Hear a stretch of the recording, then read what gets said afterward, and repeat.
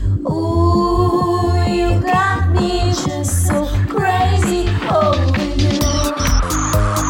We love Madonna, we love Madonna, we love Madonna,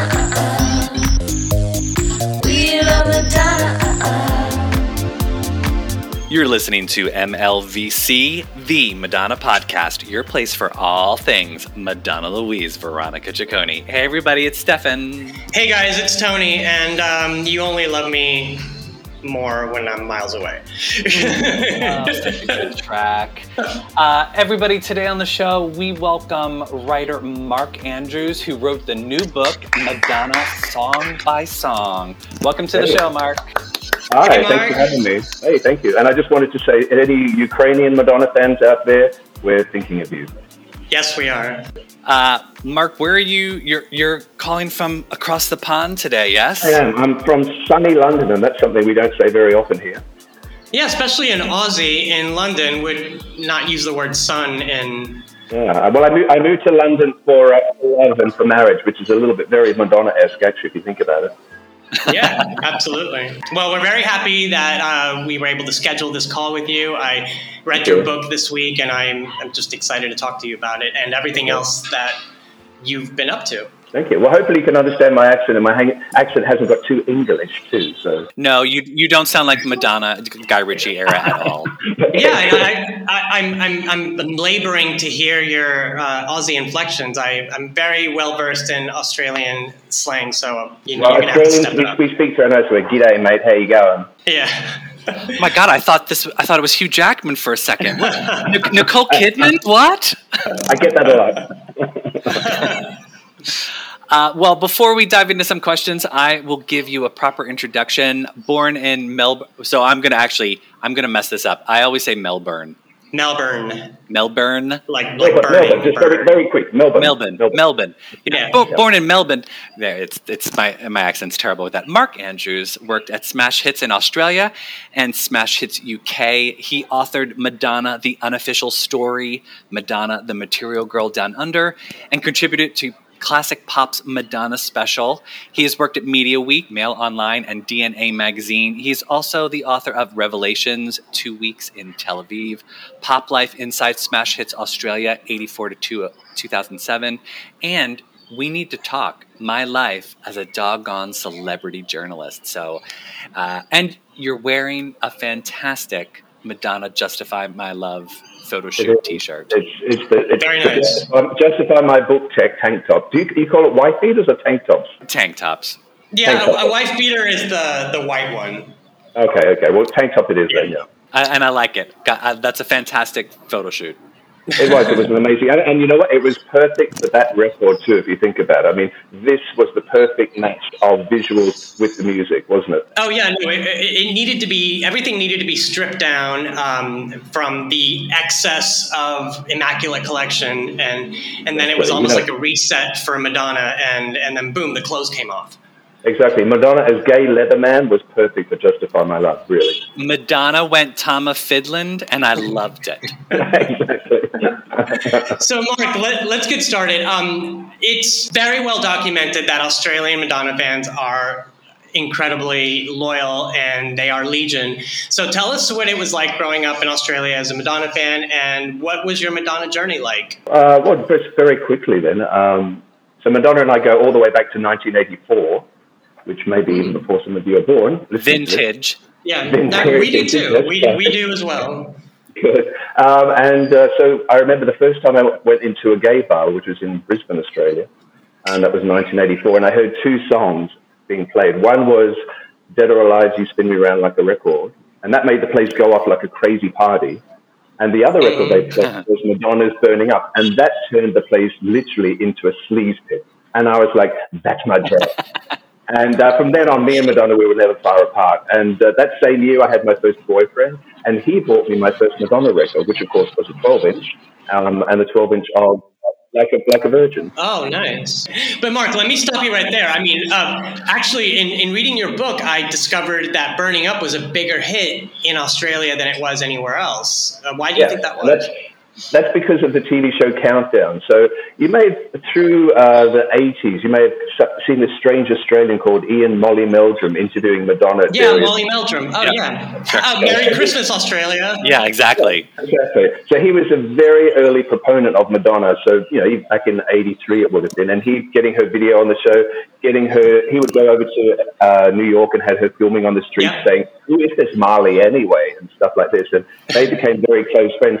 And they kept that connection for years and years and years. And so obviously when she came to Australia for the first time, which was 93 for the Girly Show Down Under, she went and had dinner at his place. So that's how close they are, basically. Oh, I love that. It's one of the reasons, why Burning Up was a big hit, because it was on the Countdown TV show, which was shown Saturday and Sunday nights. So that constant rotation of the video, what got Madonna noticed then in the charts in Australia. Indulge me with an answer to my question. So was that show Countdown on before or after Young Talent Time? It was on, sometimes it was on at the same time. So you actually had to choose. Am I going to watch Kylie Minogue's sister Danny, or am I going to watch Madonna? I know. Yeah, so big choices. Or watching Danielle perform Madonna songs, right? Exactly. So, big calls. So, yeah. It was like Sophie's Choice in Australia. Imagine how difficult that was for us young gay boys in Australia at the time. So you got a 12-inch of Like a Virgin and yes. Love at First Sight and... Love at First Sight. And, then so I was a fan then for the next couple of years, listened to her records and bought them, obviously. My first CDs were Madonna. I won a competition, actually, and I won five Madonna CDs. I won a Who's That Girl competition. You had to describe Madonna, and I just wrote, she's that girl, and underlined it, and I won the competition. My winnings were to win the entire Madonna collection on CD, which then at that time was like 5 CDs. They were all my first CDs, the Madonna ones, so that was pretty cool. And then obviously I started work at Smash Hits in 1988, which of course is the 1 year of the 1980s when Madonna did nothing. Yeah, she was busy in New York that year. She did a lot, but she didn't record any music. Exactly. So, there was lots of other stuff going on. So that was, had Kylie Minogue to keep me very busy for that first year anyway. Then, of course, 1989 happened, and then all hell broke loose just like a prayer. Well, let's get into some Smash Hits stuff. So you've co-written a book called Inside Smash Hits Australia, 1984 to 2007. And you've also spent time working in both the UK and Aussie editions. Mm-hmm. I was like a big consumer of Smash Hits UK in the 80s. I used to write into them, and one time they actually printed one of my questions. Ooh, did you get a badge? No, it was a question about Boy George, because he was my number one all-time pop star, Okay. Boy George, I interviewed Boy George in 1989. The first time I came to London, I brought a competition winner over from Australia for Smash Hits, and I interviewed Boy George because he just happened to be at the record company at Virgin. And they're like, you do want to speak to George? And I was like, George who? And they're like, Boy George, of course. So Boy George was there, and I went and interviewed him, and he hated Madonna. I remember he hated Madonna, and he said to me, he said, so do you like Madonna? And I said, yeah, I do. And he says, how can you like her? How can you like her? I remember I went to her birthday party and she blew the candle out, and then she stood up and she said, that's the best blowjob I've had all year, kind of thing. I mean, who says that? Well, you just answered my next question. I was going to, tell our listeners, aside from Madonna, what were some notable pop names or highlights, that you kind of came in contact with while you were at Smash Hits, but also a lot of our listeners in the U.S. may not be familiar with Smash Hits and its influence on pop music in other parts of the world. So please kind of fill us in. Yeah, I'll give you the brief little history. So Smash Hits started in the UK in 1978. So it was considered it's still considered the pop music Bible, I guess. So, this is before we had the internet, before there were smartphones, before we had Wikipedia. So if you wanted to know what was happening with your favorite artist or who this person was, you bought Smash Hits every fortnight. And so in 1984, they launched an Australian edition, and at the same time, they also launched the US edition. And the US edition was called Star Hits for the first few years. Yeah, I remember it. And they were very big. They always had Duran Duran all over the covers for years and years and years. So I started at 88, was there in Australia for 2 years, then went to the UK edition for 2 years, and then I was asked to come back to be the editor for Smash Hits Australia from 1992 to 1995. And I think the really interesting thing here is the very different approach that the Smash Hits Australia took towards Madonna, and the Smash Hits UK took. So you may recall, if you were watching the beginning of the Madam X live theatre experience, at the beginning there's this bit where all the bad press that she's accumulated over the years sort of topples on top of each other. And at the very end, smack bang on top, is this big double-page feature from Smash Hits UK, from the Girly Show. And the headline is, "Calm Down, Grandma." And I remember at the time, I mean, so obviously Madonna's really still thinks that was too much. I remember at the time thinking, oh, they just think they're so funny. But if you think about it now, like in retrospect, it really was so ageist. I mean, she was 35 at the time. She hadn't even had her first child. And it was totally misogynistic as well, I mean, really. So that was their approach. And they were also, I remember when the sex book came out and everything, they had a big headline, "Has she gone too far?" and all this kind of thing.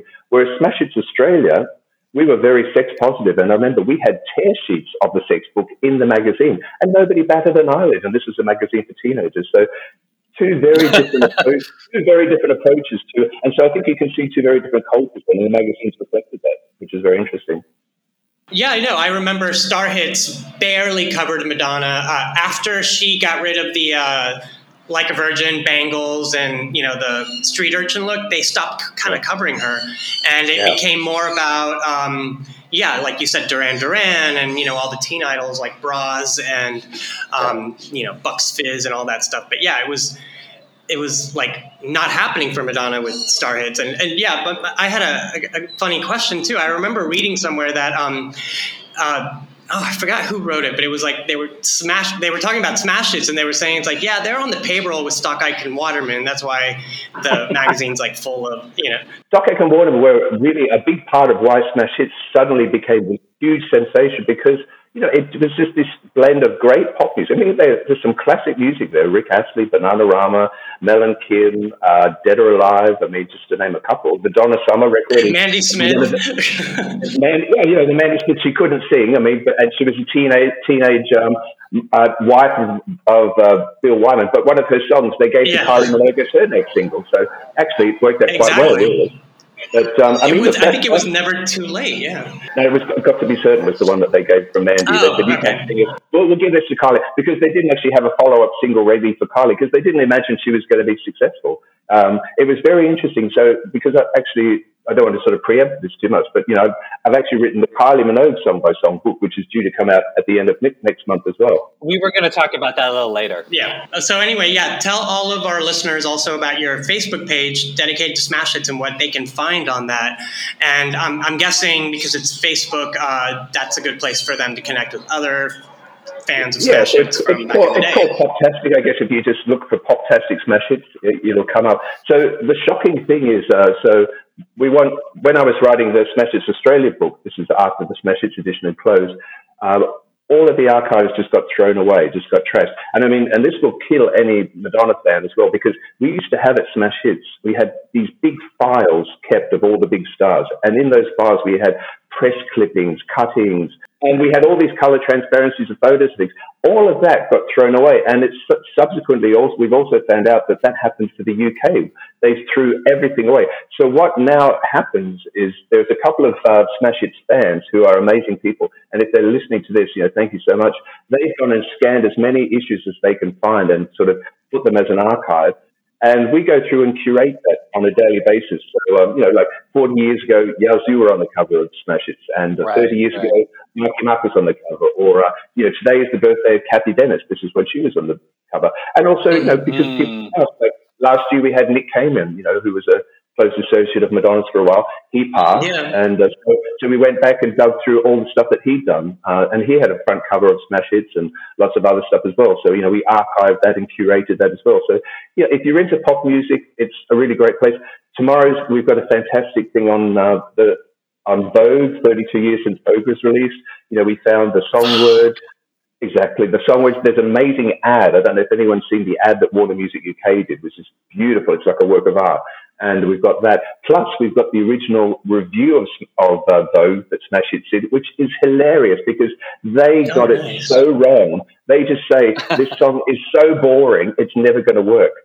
I mean, can you believe it? And I know the journalist who wrote this, and just as a little adjunct to that journalist, I remember, had tickets to Blonde Ambition. And the next day, on the Monday morning, I saw them in the office and they said, "Oh, I decided I'd just stay home and watch TV and not go." What? Oh my God! I can hear jaws collectively dropping around the globe at that. Yeah. No, Mark, you just reminded me, actually, the first time my friends and I saw Nick Kamen was in Star Hits or Smash Hits. And I mean, we were obsessed. I mean, we had to wait like 2 months for that album to like show up. And I mean, it wasn't that great, but still, it was amazing to discover him and to know that he worked with Madonna, you know.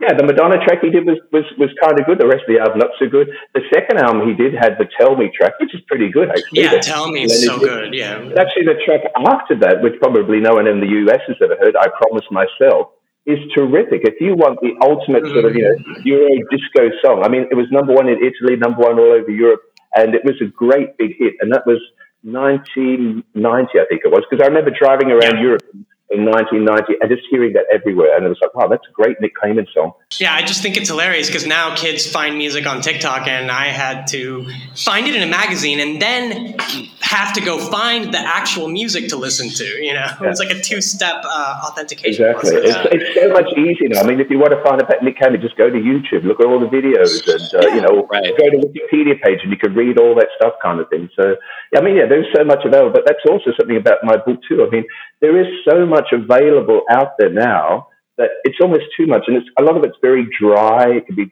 often very academic, sometimes almost like they're writing dissertations. And I often feel it kind of can suck the joy and the passion out of the music and the artist. And so what I wanted to do with my book, in particular the Madonna book, was that I wanted to make sure that it was fun, but not forensic. That was my key goal of the book. But you accomplished that for sure. So before we will get to the book in a little bit. I did have another question about your tenure at Smash Hits. You had the unique opportunity to be in Madonna's presence as a journalist during many sought-after high-level events. So I believe we know about the Truth or Dare premiere in Cannes, where she had the big open jacket reveal. Big reveal. And then you also were you attended the Girly Show Down Under. So tell us about those and any other close encounters you had with the Queen. Yeah, take your time. We're going to be quiet and let you tell the story. I'm just trying to think of all the important ones. I have to also say that one of the greatest things that I ever did at Smash Hits was speak to Liz Rosenberg. I mean, Liz Rosenberg, who people may not remember, was Madonna's spokesperson for literally most of her career, pretty much until she left Warner, which would have been 2008, I guess. And she was hilarious. I mean, I remember I did a feature for Smash Hits UK, and we were going through all the rumors that about Madonna kind of thing. And Liz said, "Okay, just hit me up with them." I mean, she was literally like a Jewish stand-up comedian. She was. And so you go through them. And I remember I asked her, so there's a rumor that Madonna might be Bart Simpson's girlfriend in The Simpsons. And she went, "Ha! He wishes."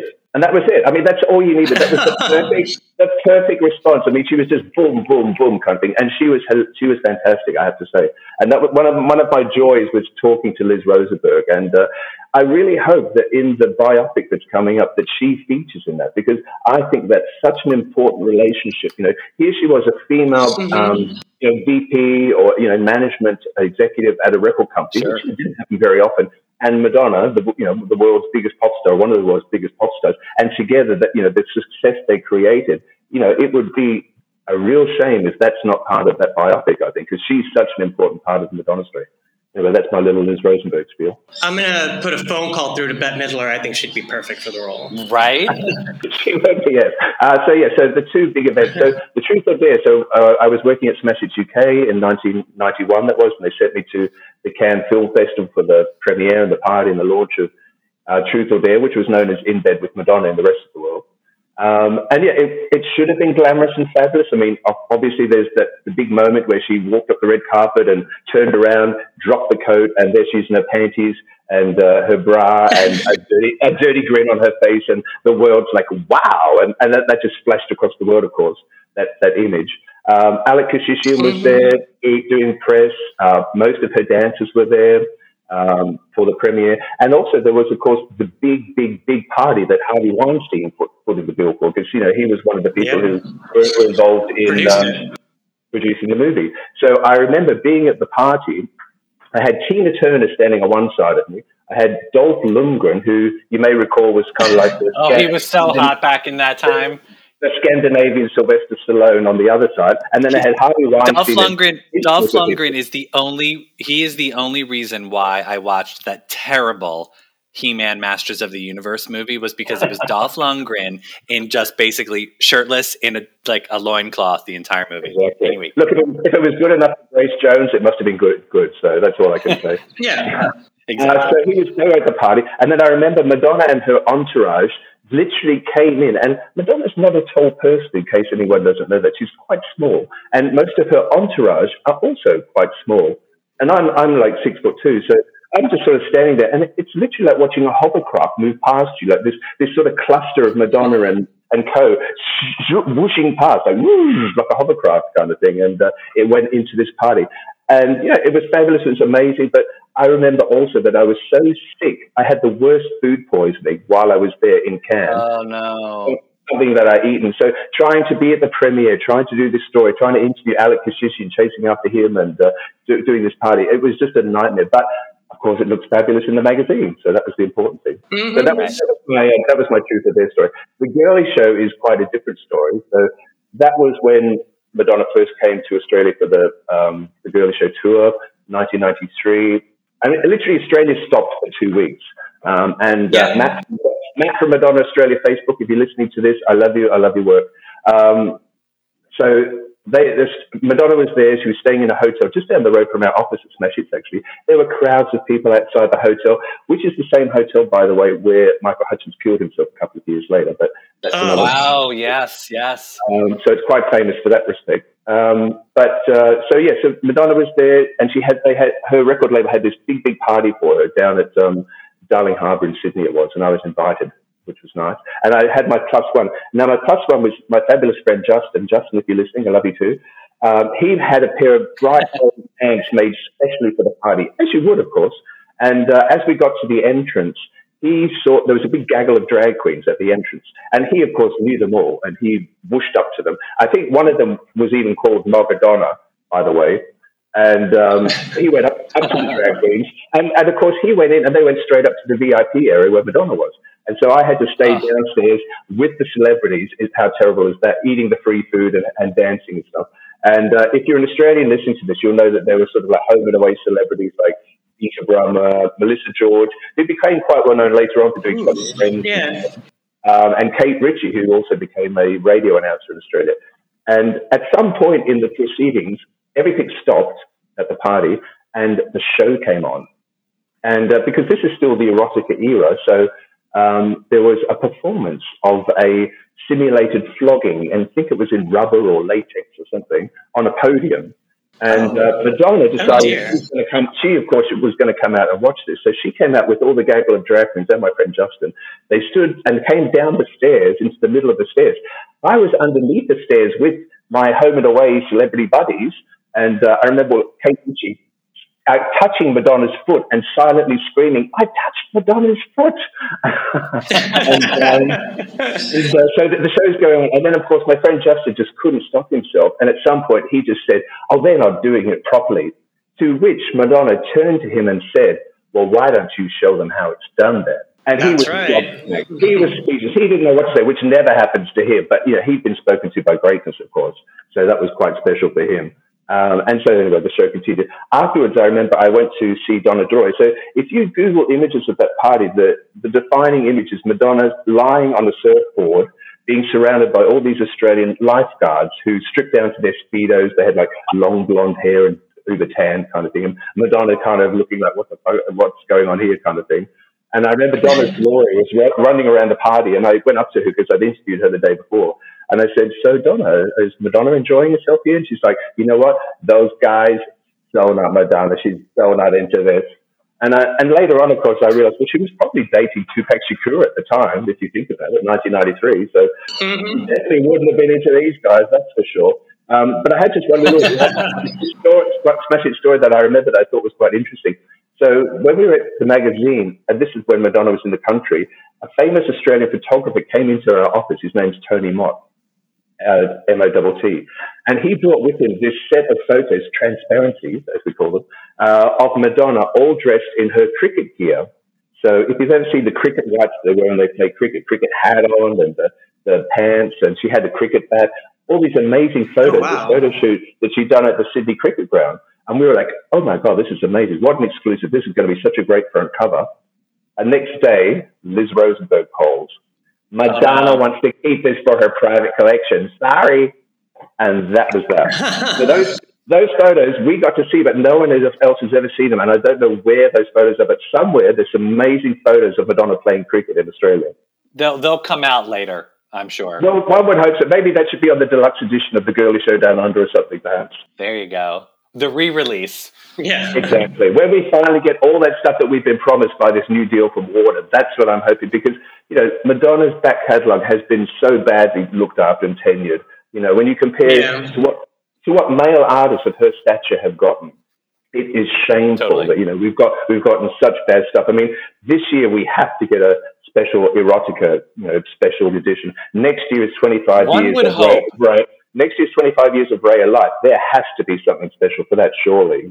That's my hope anyway. I believe we're going to get like an HD video released, and yeah, that's what's going to happen. Well, look, I would like to see the ABBA things, for example, the ABBA deluxe editions of their albums. You get an album, which is a CD of the original album, plus extra tracks, bonus tracks. Then you also get a DVD of the videos, plus live appearances, extra stuff that they've done, kind of thing. Plus a really glossy booklet, a really into liner notes and everything you ever wanted. I mean, with Madonna, you could have, of course, extra CDs of remixes. That's what I want to see. That's what we need and deserve, I think. Yeah. I mean, I would love if. I mean, 30 years for Erotica, and that album is her least streamed album on streaming platforms. It's like we need. I want a high definition of The Girly Show concert film. I want. I've been seeing Mary Lambert, who did the Like a Prayer video for Madonna. She's been on Twitter because apparently Warner Brothers released the high def version of Rick Astley's latest, old school videos. Where's Madonna's? Yeah, and that's the thing. Exactly. Male artists, this wouldn't have happened, I tend to think. I mean, she's up there with the Bruce Springsteens, the Princes. They have all had, such great care of their back catalogue. Yeah. The care that Madonna's had, Certainly, now she's back at Warner. She deserves that. I mean, this week, for example, it's been very interesting. We had this, I would call it a dump rather than a drop, of the American Pie remixes. Why now? I mean, it's 22 years. It's not 20 years. It's not 21 years. It's not 25 years.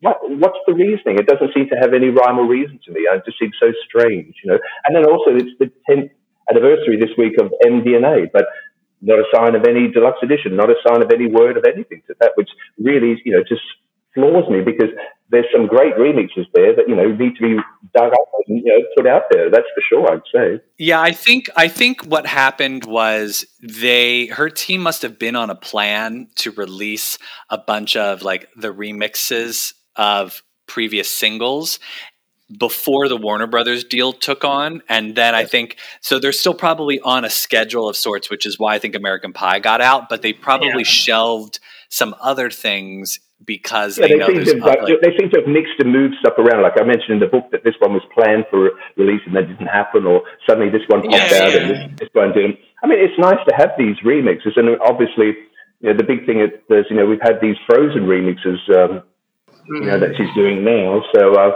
I know we wanted to mention talking about that as well, and the Frozen remix. Yeah. Before we get to that, I mean, I just wanted to add that, that you guys are right. I mean, what's going on with these remixes that are being dropped is that they're actually not being released by Warner Brothers. They're licensed to Rhino, which is their strategic marketing arm, basically. Yeah. Exactly. So they have been on a schedule. Like, for example, they were supposed to release the Love Don't Live Here Anymore, and those got shelved. And there was another one. There needs to be a coordinated approach, and this is my issue. Yeah. And this is also my beef with Madonna on social media. Look, if you want to keep putting pictures of yourself on the toilet, okay, that's your thing. But if you're also releasing one of your records, why not promote that? Why not say something about that instead? I mean, this is what social media, for me, is what Madonna should be using it for. Promoting all the stuff that's coming out and she's doing, rather than another picture of on the toilet, basically. But maybe that's just me. Yeah, I mean, I honestly don't think she even knows about the Rhino releases. I think that those are kind of like which is really sad, Which is really sad because I would hope that she's involved in that. That's the thing. I mean, hopefully, she must at some point, or her team must have, given the yes to that. I would hope so. She needs to be more involved in it. Really, that's the sort of stuff you don't pass off to other people. You need to be in control of that. It's your legacy. Yeah, I always imagine her assistant comes and drops a stack of papers in the morning, and he's like, "Okay, Madonna, are you going to sign off on the, misspelled Who's That Girl vinyl this year for Record Store Day?" And she's like, "Sure, sign off on to the next one." She's like, "What about, the Rhino American? Oh, those are out? Okay, sure, boom." And then she's on to the next thing. That's how I think she's busy writing a movie. Yeah. She's got other things to do, But listen, while your legacy, take your legacy seriously, please, because it really is important. This stuff, that's the thing, because it will define you as an artist. I mean, this year is such an important year because it's 40 years since she started recording music, basically. So this is a milestone year when people are looking back at her back catalogue, which is why the book has come out now, kind of thing. So you want to make sure that your house is in order, basically, when this is all happening. Exactly. And you've got your biopic on the way, which will lead people to go through all your back catalogue too. Exactly. From your mouth to the goddess's ears. I mean, while we're talking about the remixes, I wanted to just say that your exhaustive research shows because in the book, I mean, it's like every detail about every remix is there, and I even learned a lot about some unreleased things that I didn't know about. Some of us actually say to me, maybe your next release should be Madonna remix by remix, because actually you could do on that, because some of those songs have 10, 12 remixes, so just who remix them by themselves is kind of a book in itself, really. Exactly, especially after we get the 50 number one dance hits collection. But yeah, let's talk about the current Frozen remixes and the videos that are being released. I know there's one that's been announced. What are your thoughts on that? And what are your thoughts on this, third act career? Frozen is my favorite Madonna song of all time, and it probably will be my favorite Madonna song of all time. So for me, it's untouchable. Having said that, I'm open to hearing other versions of it, and hearing the Fireboy version, I have to say, you know what? It's taken what is a very haunting, sad song. He's actually made it even sadder. This heartbreak rap, if you listen to it, he's taken and made it really really sad kind of thing, which is quite interesting and is true to the original nature of the song. And it sounds like there's going to be more Frozen remixes to come as well. What it did, though, was it reminded me to go back and listen to all the other Frozen remixes, which I'd totally forgotten about or hadn't listened to for years. And I rediscovered the Stereo MCs remix, which is so amazing. I love that one. It's the one that has dated so well. The Victor Calderoni one, not so well, but this Stereo MCs. But I rediscovered amazing. Yeah. I rediscovered the widescreen mix. I listen to it like every day because I love the opening, and it's such a beautiful representation of that song. And you're absolutely right. Ethereal, isn't it? Yeah, you can remix Frozen till the cows come home, as far as I'm concerned. Yeah, exactly. I love the fact that it's bringing the song to a new generation. Hopefully, people will then discover that and go back to the original Frozen, because it's such a great record, and that album it comes from is such a beautiful piece of work. There's a reason why that is the greatest Madonna album of all time, if not one of the greatest pop albums of all time, because you just listen to that from start to finish, and that is truly a work of art. Yeah. Mm-hmm. So tell us about some of your favorite Madonna remixes. I know you mentioned that one night you were in Ibiza just minding your own business in the middle of a dance floor. As one does. And then all of a sudden you hear something familiar coming out of the speakers. Tell us about that. Yeah, so this was it was either end of September, beginning of October 2019. So it literally would have been like before the Ibiza party season closed down, which obviously hasn't reopened since then. It hasn't even reopened this year. So it was kind of like the last great gasp of dancing. Mm-hmm. And a friend of mine was having a big birthday there, so I went there to Ibiza for that. And it was the Glitterbox event. And they had headline acts like Basement Jaxx, and I think Oh, wow. Chemical Brothers were on the bill. So lots of big names. And Honey Dijon was on the bill too. And that's who I was excited about because, you know, I'd heard the I Don't Search, I Find, which I think is the best piece of Madonna, the best Madonna record since Confessions on a Dance Floor. And I just thought she got it so right on that remix. So I was so happy to see her on the bill. I thought, I've got to go and listen to her. So I went to find her, and she was playing in what I think you could probably best describe as a glorified toilet downstairs. I mean, there was sweat dripping from the walls. Well, I presume it was sweat. And she was wearing her tank top, giving it some in the middle of this little area where people were all sort of dancing around her and her posse and stuff. And what does she do? She drops this amazing house mix of Vogue. And I was like, oh my God, this is the best thing I've ever heard. So of course I switched on my phone and recorded like 2 minutes of it, as you would. And I thought, you know, that's my moment kind of thing. You know, this is my Honey Dijon moment kind of thing. So when I heard that she was involved in Madonna's, you know, 50 number one dance hits project, I was like, yes, this is the match that was meant to be. This is perfect. We don't need Mike Dean. We don't need Diplo. No. We need Honey Dijon. This is what needs to happen here, basically. Let's hope this is where it's going to go. So if you listen to this mix of Vogue, it basically, she's put a Vogue a cappella over the top of Royal House's Can You Party, which is a club hit from 1988, which is written and produced by Todd Terry. Oh my God, you're so good. It's also that song is also very famous for another reason, because that same year it became the first record which was combined rap and house and had a hit. It was called Hip House back then. So you might remember this track from the Jungle Brothers, I'll House You. That's where it was Girl, also I'll used. house you. Yeah, I Girl, remember. I'll house you. Girl, You're I'll my house you. I house love that song. That's the one. So yeah, that's a really seminal classic house tune. So then to have the Vogue track stuck on the top of this, perfection. That's all I could say. Yeah. Yeah, I think you had sent it to us before we chatted today, and it is amazing. Yeah, I mean, I never use this word lightly, but I was gagging. I was like, this is so. It makes me so hopeful for maybe an inclusion in the upcoming remix collection. Yeah. If not, I want Honey Dijon to be like Shep Pettibone in Immaculate Collection and just do everything. Exactly. That's what we all wanted Shep Pettibone to have done for the whole of the You Can Dance remix album, which he should have done, basically. Yeah. We I think if Honey Dijon is going to go that direction with the 50 dance remixes, fans will be pleasantly pleased. I think that would be wonderful to have someone come in and like not just give us the remixes that already exist, but like totally reinventing these songs and just a total like throwdown of these tracks. I would be remiss if other people out there in the world didn't get a chance to listen to this Honey Dijon Vogue remix. So hang around at the end of the episode, people, and maybe you'll get a little special treat. Hint, hint. Stefan, this reminds me of when the Offer Nissim Israeli rave remix of God Control. Oh my God Control was floating around, and you're like, yeah, maybe somewhere, somehow. Yeah. You've heard, Mark, you've heard that, right? Yeah, of course. I mean, look, I was dancing to that at some dance floor somewhere or other. It was. It might have even been Tel Aviv.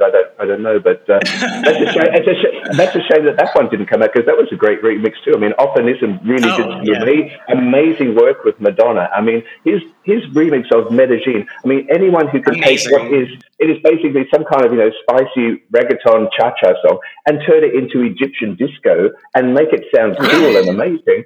That's truly, that's a gift. That is truly a gift. We love a DJ that takes us on a musical journey, but Offer Nissim every time takes us to somewhere exotic and somewhere where there's trance music playing all day. Yeah, I felt his offers remixes for the Madam X era were just like right on point. Like he just got that album. It's amazing how he did, and he took it to the next level. I mean, he even got a writer's credit, I believe, on the Medellin remix, because he basically added in that bit from the video, and then there's a whole different sound and vibe on the record that really has nothing to do with what's on the Madam X album. And that's being more than just a remix. So that's really being that's reproducing, basically. Yeah, it kind of reminds me in tone to the Miami mixes of "Don't Cry for Me, Argentina," because it was just a complete rework, and it took you right there.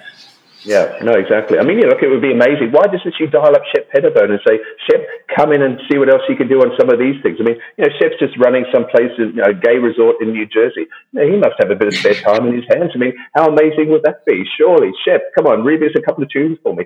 Who wouldn't love that? I know. He doesn't even have time to be on our show, so, I mean, Yeah, he must be very, very busy. I'm telling you, this summer I'm going to stop by his place in Asbury Park, New Jersey, and I'm just going to be like, hello, Chef. We want you on the show. Exactly. Waiting for you. It's the 30th anniversary of Erotica. It's the 30th anniversary of This Used to Be My Playground. Chef, it's a big time kind of thing. I do remember interviewing Chef for Smash Hits when Vogue came out. And also I think I interviewed him when Rescue Me came out as well, because Madonna wasn't doing interviews, so we got Shep Pettibone. And I remember asking him about Vogue and him saying, I didn't understand why Madonna wanted to do that. It was just so passé, I thought, kind of thing, when she decided to do this. But, luckily she did. And also the other thing I think very interesting with Vogue, which, obviously we talk about in the book, is, it was originally a B-side. Imagine if Madonna had gone with her original plan for that to be a B-side. If someone at Warner Music had not been clever enough and smart enough to say to Madonna, no, this is going to be your next thing that's going to launch your tour, your album, your movie kind of thing. We wouldn't be here probably talking about Madonna on this podcast if that song had been I said the thing. Right, because Vogue was, that song was everywhere in 1990. Like, it was every hour on local radio for like 2 weeks when it came out, and it was everywhere. I want to tell you a really interesting story, that, if I can as well, if that's all right, about Vogue. This is also from 2019 when I went to a wedding in Bulgaria, of all places, and my friend asked me to do the music for it. And the wedding was held in the mountains in middle of nowhere in Bulgaria, like where these tiny little villages are. And we had this big dance party there with all the friends and so on. And all these Bulgarian women, peasant women, were brought in to help out with the food and the serving and everything. And when the dancing started, they just stayed to watch. And when Vogue came on, they rushed to the dance floor, all these Bulgarian peasant women, and started voguing. And I was like, oh my God, what is this? And afterwards I said to my friend, I said, what is this? And they said, this was one of the very first songs that we ever heard, a Western song, in 1990 when the wall came down and when, the Soviets had left kind of thing. This is a song of freedom for us. So that's what this song means. Wow. Voguing means freedom for us East Europeans. And that's why it's such a great, important song for us. All right, I'm going to go cry for a minute, and I'll be right back. Well, so Mark, I want to. You brought up Confessions a couple of minutes ago, and I do wanted to ask you about this. You apparently have some unique swag and giveaways that you've received throughout the years. I've heard a rumor that there's a Confessions disco ball that was gifted to you by Warner Brothers. Yes, right. We want pics, or it didn't happen. Yeah, can we talk about this? What is this? Well, this is my prized position, and I have to tell you, it's still at some friend's place. I hope so, in Australia, because obviously I haven't been able to get to Australia for 3 years because Australia's been literally landlocked for the last 2 years. So when I go back in June, I'm hopefully it's still there, it's still intact. But when Confessions, all the journalists were asked to come and review the record, we were given this big box, and I remember it was decorated like the album cover on the outside, and then when you opened it up, inside was a big mirror ball, which of course, you would imagine. Now this mirror ball sits on a cone, and I don't know how it does this. It defies gravity, but there's a button that you push, and it spins around on this little globe kind of thing like this. So you actually have your own little, Confessions on the Dance Floor mirror ball going, swirling around you kind of thing. It's insane. It's amazing. And it's something that I treasure that almost as much as my patchouli candle that I got in 1989 for Like a Prayer. Oh, wow. No, I've been coveting that disco ball since I first saw it. Yeah, it rests on this, it looks like a party hat. It's, yeah, exactly. And it has an M on it. I mean, it's so well done. I was like, why can't we have this attention to detail in every album rollout? Why can't we have this when it's time for the Confessions, special edition? This is kind of what we need to have, to get you in the shops. This is the special edition. Get the free mirror ball, kids. Yeah, seriously. I would love some fresh merch, there are some erotica t-shirts that I would love to buy. There's some Ray of Light merch that I'd love to get, just give it to me. Give it to me. Give it to me. Yeah, exactly. Yeah, I mean, look, there's a great stuff. Being a journalist, I have to say, you get so much stuff given to you. And also, back in the 80s and 90s in particular, when record companies had huge budgets, they would just throw so much stuff at you, take you on trips all around the globe. I mean, I did so many different trips here and there just to interview different people. I mean, that stuff just does not exist now. That world, just died. As soon as Napster happened, that world disappeared so quickly, like you wouldn't believe it. So it's a whole era that doesn't exist, and people can't really even understand that anymore. Yeah, in your book, there's a couple of items that are extremely limited and hard to find that I actually did not even know about one of them. For example, there's the Bedtime Story CD single book with these amazing illustrations and the lyrics. I mean, I never knew that existed, and I found out about it in your book. And then also, I'd completely forgotten about it until I read about it again, was the extended remixes of Confessions that came out on 4 different vinyls that just kind of like appeared. And it went under the radar, didn't it, kind of thing? So like, exactly, DJs can know about this, and everyone else, if you discover it, then good, but otherwise, who knew about it, kind of thing, yeah. There were only 1,500 copies made, so it's like, they're probably all out there. But, this is something that should be released in streaming or on CD because I think it's incredibly important to the Confessions era. It is. It's part of the legacy. I mean, all of those remixes, I mean, that's the album in particular because, look, it's the dance disco album kind of thing. So you want all those remixes, those extended versions. That's kind of what you want in there. You want the good times to keep going, basically, and they, not to stop, basically. So in the making of your book, I mean, how already, being a Madonna fan since the beginning, like Stefan and I, there's a lot that you already know. There's a lot that you take for granted, but then there's a lot that maybe we were misinformed through rumor and innuendo in the 80s and 90s because there was nothing to, we weren't able to corroborate the facts, I guess. So did you learn anything new in your research, or was there anything that you thought was canon that turned out to be incorrect or false? Look, there's lots of stuff. There's so much information out there, which is great now. And also, obviously, there's information which is out there now which wasn't available, 20, 30, 40 years ago. So, you're finding out all these things now, which, back then nobody had any idea about. I thought I knew everything because, I've written all these magazines and been such a Madonna fan. So when I was really researching every single track, it was great because I really had to focus on finding the best information, curating the best information about each song. So there were certain things that even I didn't know. I think in particular that the thing that I didn't know was on the I'm Breathless soundtrack, there's the song Back in Business. I didn't when I was doing the research, I went to the songtimes.com website, and they had all this information which I never knew, that actually, he'd written a new song called Back in Business because Warren Beatty and Disney didn't like Madonna's version. And that's why it was dropped from the movie, and this new one was put in place instead at the last minute. So that's why there's actually 2 Back in Businesses from Dick Tracy. So that was something I didn't know as well. And what I also wanted to do with the book was make sure that it was contextual as well. So you get an understanding what's going on in Madonna's life then. Why is this single picked, or why is this happening? Why is this song important? Is it because, she's going through the middle of a terrible custody battle? That's why this song has such significance, for example. Or another thing may be, why did Madonna never work then with Stuart Price again? He did this amazing record, and yet nothing. They didn't work together again. Why is that? And so, working on what I know and the story kind of thing, you'll read it in the book then, what the probable reason is for that kind of thing. But, just trying to source that kind of stuff and make a point to that without trying to be gossipy and tabloidy, but, but giving you an informed view that this is what's happening in Madonna's life. And also, let's not forget that from 1989 onwards, with Like a Prayer, Madonna basically puts her life on the record, often quite coded, but it's on there. So, it's looking at the codes, looking at what's going on in her life. What is she trying to say? Who is she talking about? Whose person is this, the baby that she's talking about here then? Could it be Warren Beatty's baby? Is it Sean Penn's baby? Who both had babies at this time?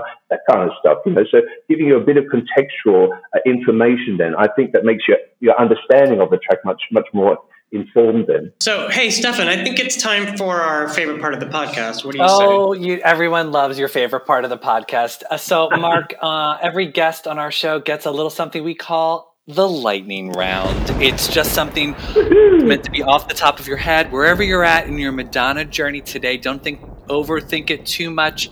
Favorite Madonna song? It's Frozen. Favorite Madonna music video? Favorite Madonna music video? There's so many, but Vogue. But yeah, good one. Favorite Madonna tour?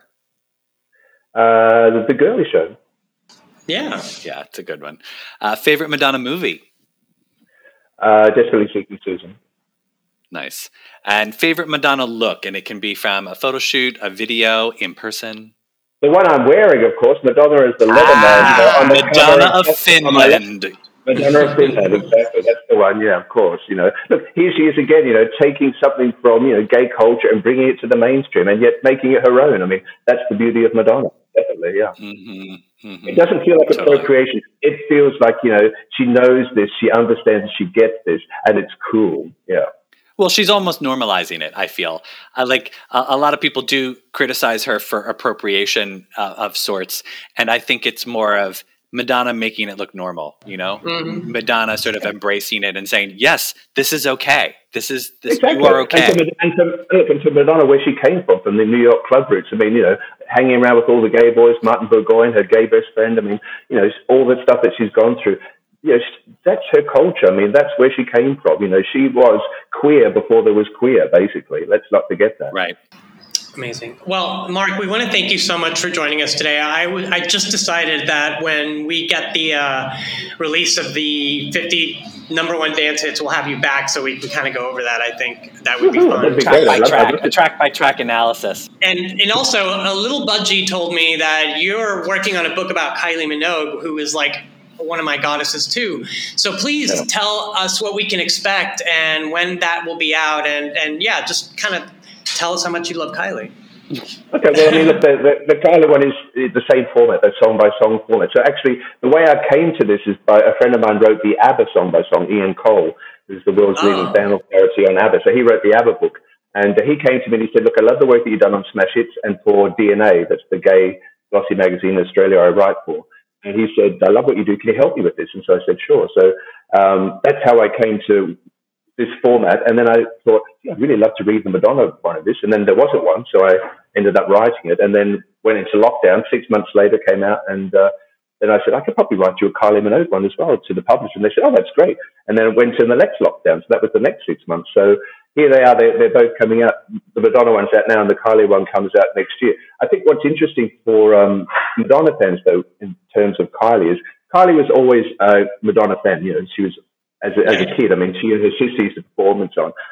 What's really important, though, to know is that it's the Like a Prayer album that really turned Kylie from just a pop singer into an artist. Because when she heard that album, according to Mike Stockton, Stockacre Waterman, she heard that and she said, I want to write songs too now. So what did she do? Mm-hmm. She went and grabbed Stephen Bray, of course, and wrote a couple of songs on her Rhythm of Love album, which came out in 1990. That's the beginning of Kylie as the artist.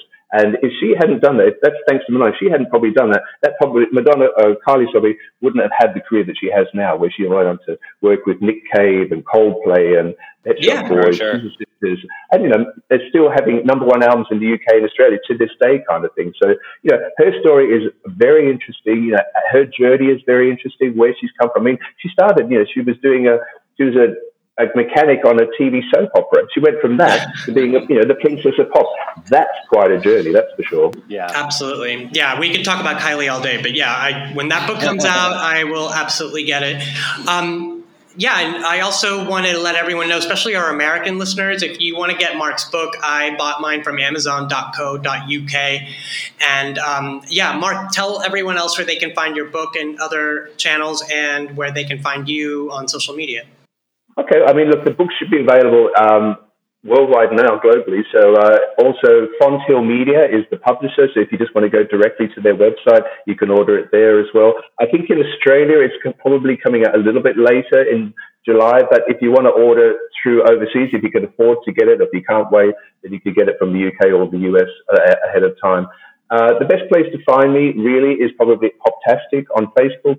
Send me a message there if you're interested, or, I'm kind of around on Facebook, that kind of thing. So if anyone needs to catch me, I'm not so social media. I mean, I'm certainly not Madonna when it comes to social media. I mean, I kind of think, you know Let's what? hope not. You don't need pictures of me in the toilet, that's for sure, on my social media. So I'm just so old. So I'm kind of like, if I've got something to promote or I've got something to say, I'll put it. Otherwise, I'm going to go outside in the sun with my husband and my dogs, basically. Well, and remember, everyone, you can find us on Instagram and Twitter at MLVC Podcast. Please feel free to donate to the podcast on Venmo at MLVC Podcast, or think about becoming a subscriber on patron.podbean.com/MLVC Podcast. Help keep quality episodes like this keep coming in the future.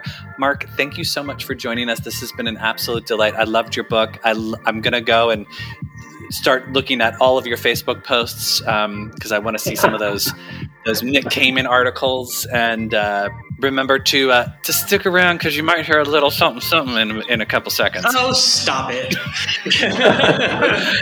Until next time, everybody. Talk to you later. Let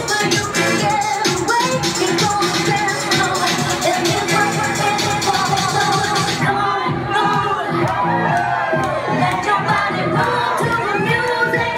Hey, hey.